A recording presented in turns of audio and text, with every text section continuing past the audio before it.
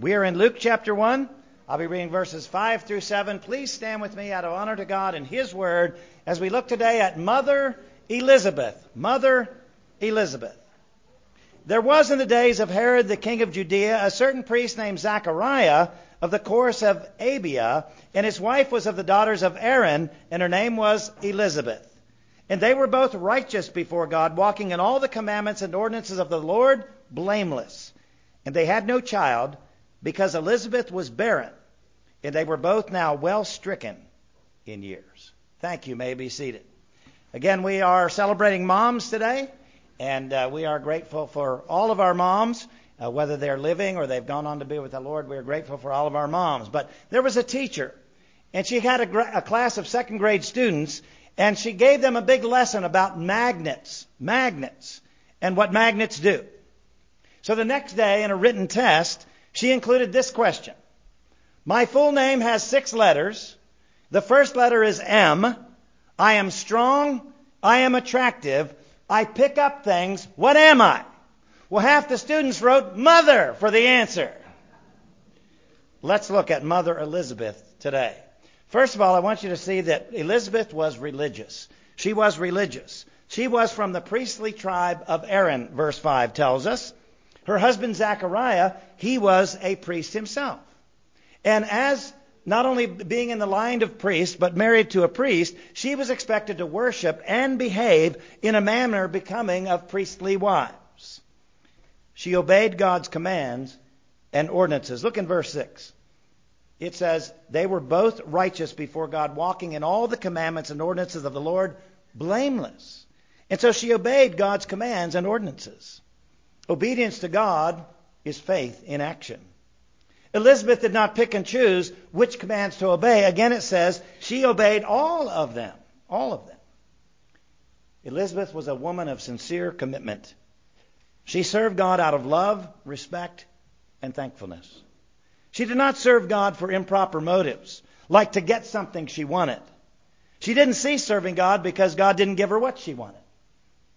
We all know what Elizabeth wanted, which any woman in that day would have wanted, a child. That's what she wanted. But she served God out of love, respect, and thankfulness. Not to get a child, not to get something she wanted. And when she didn't get what she wanted, she didn't stop serving God. She was a woman of sincere commitment. She was religious. Now be careful here, because being religious doesn't save us. But it can be helpful. If you are religious, that means you're probably going to prioritize the faith. If you are religious, that means you will faithfully attend church. If you are religious, you will support church activities, physically by showing up, financially by coughing up, and participatingly by stepping up. And so Elizabeth was religious. That didn't get her to heaven, but it was a step in the right direction. But I want you to see, secondly, that Elizabeth was righteous. She was righteous. Now, we learn that here. If you notice verse 6, it says they were both, talking about her husband Zacharias, but she too, and they were both righteous before God. She was righteous. Now, human righteousness is like filthy rags before God. You probably know Isaiah 64:6. It says, but we are all as an unclean thing, and all our righteousnesses are as filthy rags. The best you and I can do is filthy rags before God. But yet she was righteous. How can that be? Well, only God makes people truly righteous by grace through faith in Him. Remember all the way back to the book of Genesis and Abram. Abram's faith was counted as righteousness. Look here at Genesis 15:6. And he believed in the Lord, and He, the Lord, counted it to him for righteousness. Elizabeth had a deep faith in God, which made her righteous in God's eyes. Again, look back to verse 6, what it says.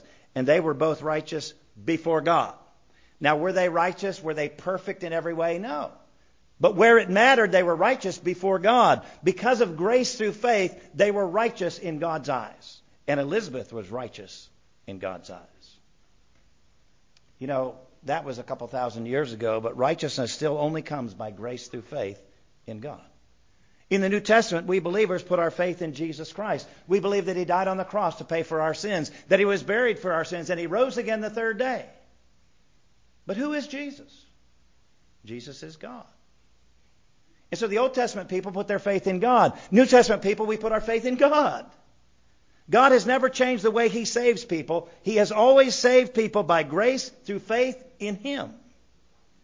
Here, one of my favorite verses in all the Scriptures, Ephesians 2:8. For by grace are you saved through faith, and that not of yourselves, it's the gift of God.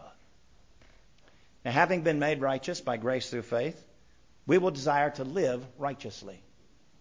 First of all, by obeying God's commands. What are God's commands? Well, the 10 Commandments get us started. They are certainly a guide to living. And so we obey God's commands. We also, as a church, we obey God's ordinances like baptism and the Lord's Supper. So having been being made righteous, we will desire to live righteously, obeying God. Following the Spirit's leading, following the Spirit's convicting. I've heard people tell me, well, I try to be a good person, I try to live a good life, but we all got to have a vice. We all got to have, there's got to be some sin that we kind of harbor. Hear me, my friends, if you want to please God, you don't need a vice, you need to be holy. You don't need a vice, you need to be holy. Well, Elizabeth was not only religious, which that didn't get her to heaven, but it was a step in the right direction, but she was also righteous. And by grace through faith, we are righteous. So being made righteous by God, we will want to live righteous lives. But thirdly, I want you to see that Elizabeth was reproached. She was reproached. Look over to verse 25. I didn't read this. But Elizabeth says, Thus hath the Lord dealt with me in the days wherein He looked on me to take away my reproach among men. She was reproached. Why? Because Elizabeth was barren. She didn't have any children, and she couldn't have children. Now, the Old Testament has many examples of women who were barren, women who couldn't have children. This is the only example in the New Testament, Elizabeth. Children in that day were seen as a special blessing from God. The highest honor for a woman of her time was to not just have a baby, but to have a baby boy. And barrenness was considered to be shameful. For a woman to not have any child, boy or girl, that was considered to be shameful. Again, she says in verse 25, You've taken away my reproach. Because I think you know the story. You know what's going to happen here. Barrenness was considered God's curse for sin.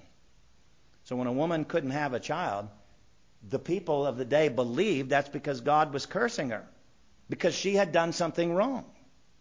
So Elizabeth, because she didn't have any children, she thought she had been specifically sinful. I don't know what she thought she did. She probably didn't know what she thought she did. But she said, well, I can't have a baby, so obviously I've done something wrong. Not only did Elizabeth think that, but all of Elizabeth's acquaintances, they thought the same thing too. She doesn't have a kid. She must have done something wrong. I mean, we see her out in public, and she seems to be a good person, but must be behind closed doors. That's when she lets loose. And so she believed that about herself, and others believed that too. She was cursed of God because she could not have a child. And yet we know that Elizabeth was righteous and blameless before God. You know how we know that? Because God's word said so. Look in verse 6. They both, right, not only Elizabeth, but Zacharias too, they walked in all the commandments and ordinances of the Lord blameless.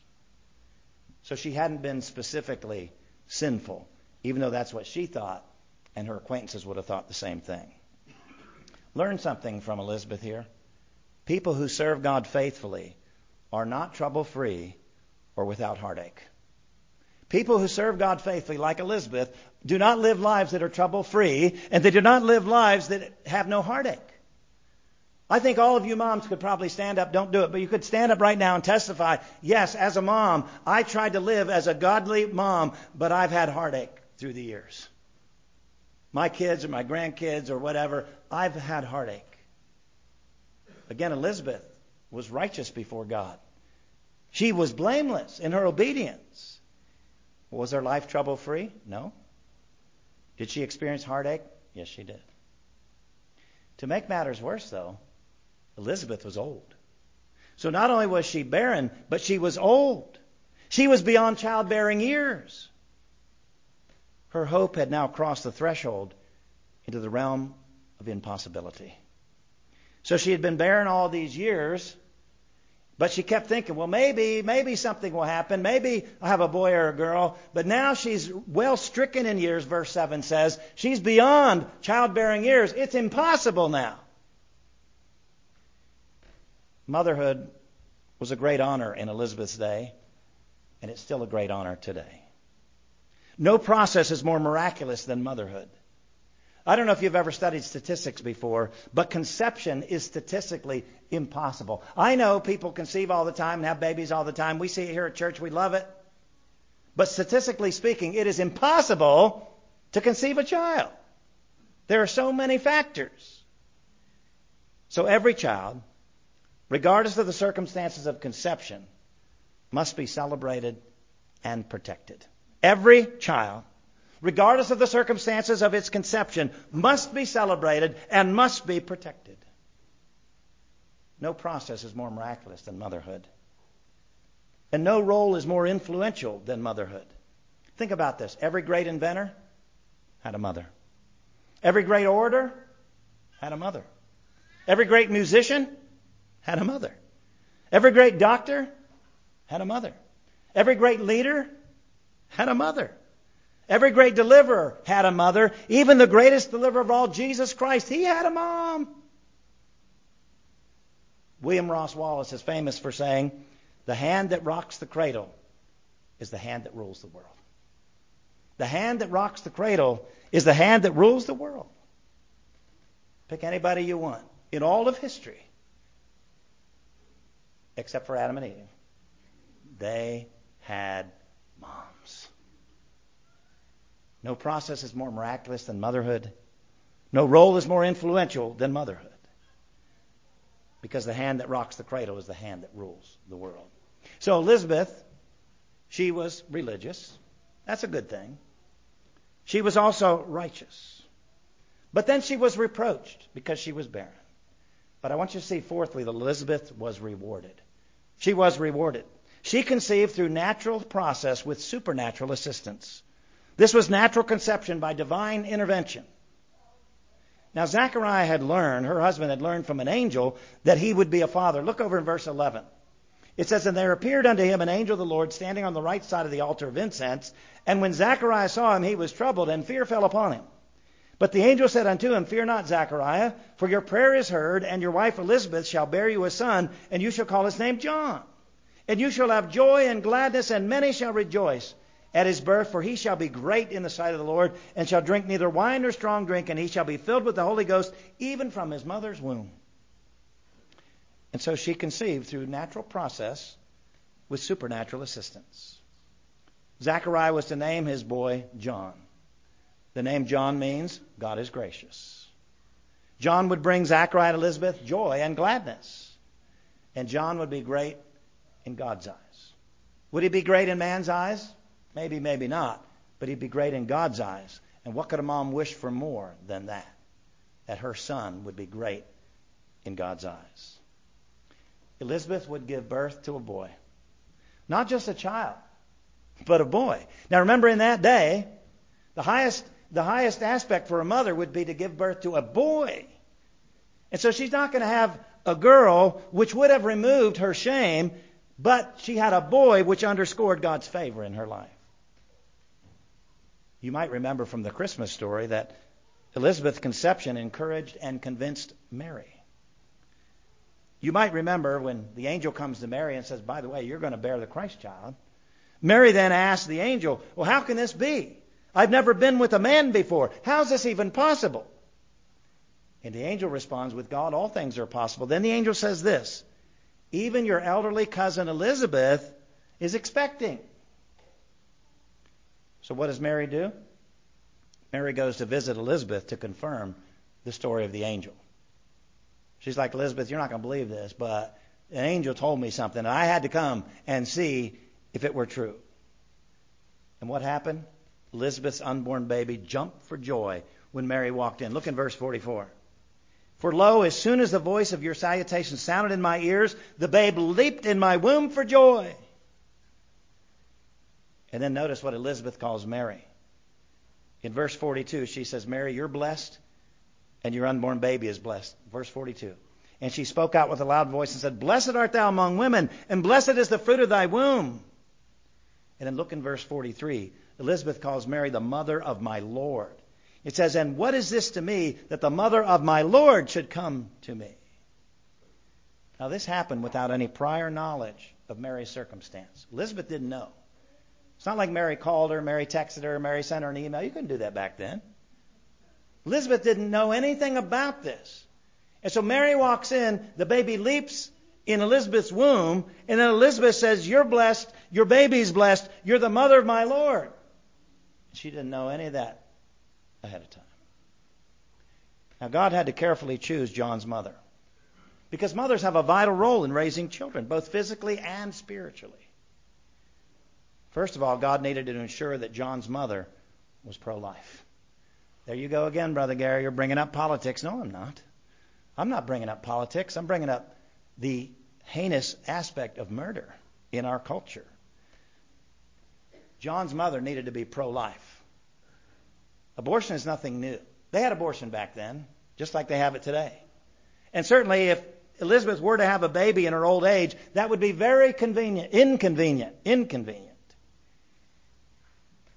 But God had to make sure that Elizabeth was pro-life. Secondly, God had to make sure that John's mother wouldn't lead him away from his mission. Again, mothers are very influential. And moms, make sure that you influence your children towards godliness. And thirdly, God needed to ensure that John's mother would encourage and prepare him for his mission. What was his mission? He was to be the forerunner for the Messiah. He was to prepare the way for Jesus Christ.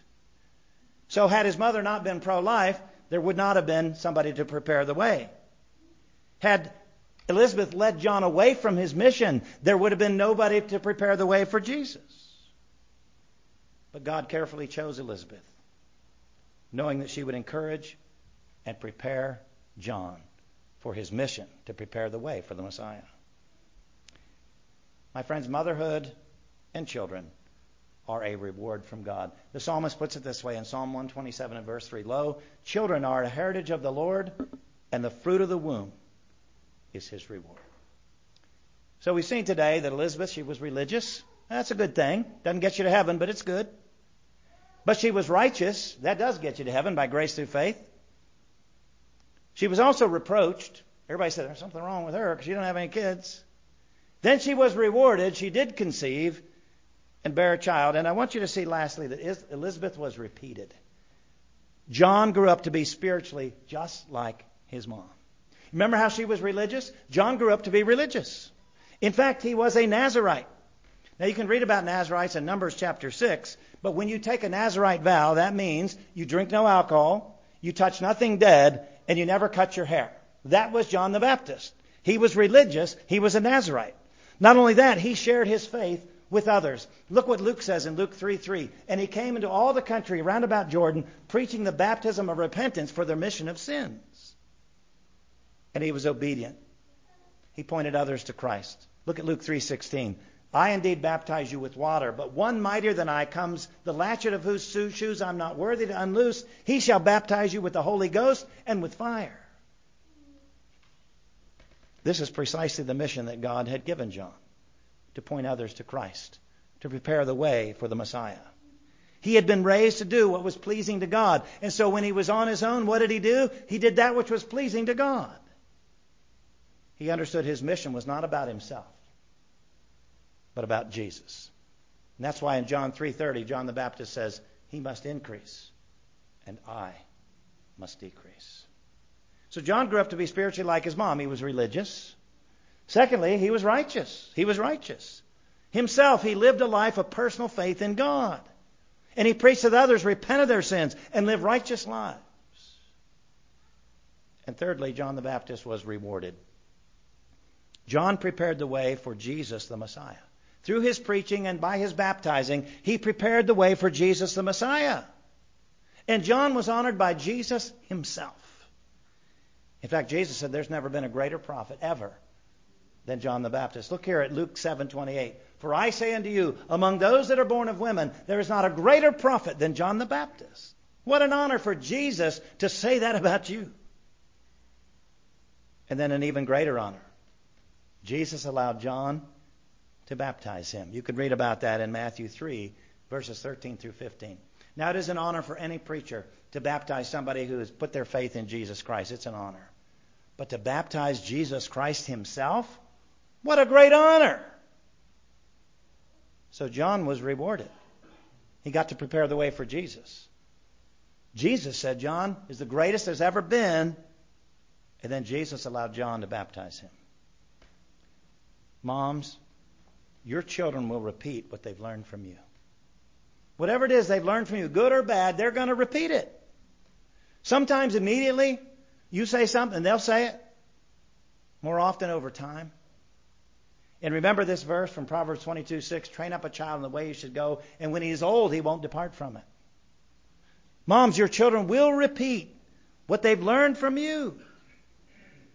Make sure you are modeling to them what you want them to repeat. I'm sure there's a lot of things, moms, dads, everybody else, there's a lot of things we wouldn't want repeated about us. So make sure you model to your children what you want them to repeat. And as John introduced Jesus to his generation, we are to introduce him to our generation, beginning with our children. We need to tell our children that Jesus died on the cross to pay for their sins, that Jesus was buried for their sins, and the third day Jesus rose again from the dead. We must tell them this. You say, well, that's John the Baptist's job. He's not here anymore. He's with his mom in heaven. He introduced Jesus to his generation. We introduce Jesus to our generation, the same Jesus. And so as we celebrate this Mother's Day, and we looked at Mother Elizabeth, we see first of all she was religious. Again, it's good to be religious, but that doesn't get you in the gates of heaven. But it's a good thing. But we see secondly, she was righteous in God's eyes. That does get you into heaven. We see thirdly, she was reproached. Just because she lived a good life and a life pleasing to God, that didn't mean she was trouble-free. That didn't mean she'd never experienced heartache. But we see, fourthly, she was rewarded. She ended up having a baby. And not just a baby boy. Which in that time, that was the ultimate. And then we see finally that Elizabeth was repeated. Her little baby boy grew up to be just like mom, spiritually speaking. He was religious. He was righteous. He was rewarded. As he introduced his generation to Jesus, you and I, moms, dads, and everybody else, we must do the same. Let the world know that Jesus died to pay for their sins, was buried, and rose again the third day. The invitation this morning is first of all for you, whether you're a mom or dad or anybody else, to receive Jesus as your Savior. If you've never invited Jesus Christ into your heart to be your Savior, today's the day. Now's the time. You'll never forget. It was Mother's Day. What is this? 2023. It was Mother's Day 2023 when I received Christ as my Savior. You'll never forget it. So receive Christ as Savior. If you're already a believer, remember, especially if you're a parent, your children are going to repeat what they've seen you do, what they've heard you say. Be careful what you do. Be careful what you say. May our lives bring glory, honor, and praise to Almighty God. And may our children and grandchildren and great-grandchildren learn to repeat that. We're going to pray in a moment, and then we're going to sing a hymn. And during that hymn, just so you know what's going on, the choir is going to come back up to the choir loft because they have something special they would like to share with you as our benediction. Let's pray. Father, we thank you for your word. We thank you for Elizabeth. What a model mom for us to look at this morning from your word. May we learn from her that just because somebody is righteous in your eyes, that doesn't mean everything is happy-go-lucky. Yet she remained faithful. She remained committed to you. And may we follow that example of hers. And Lord, we need to understand that our children, grandchildren will repeat what they've learned from us. May they learn righteousness and godliness. May that be what we pass on to the next generation, as well as faith in Christ, in whose name we pray. Amen.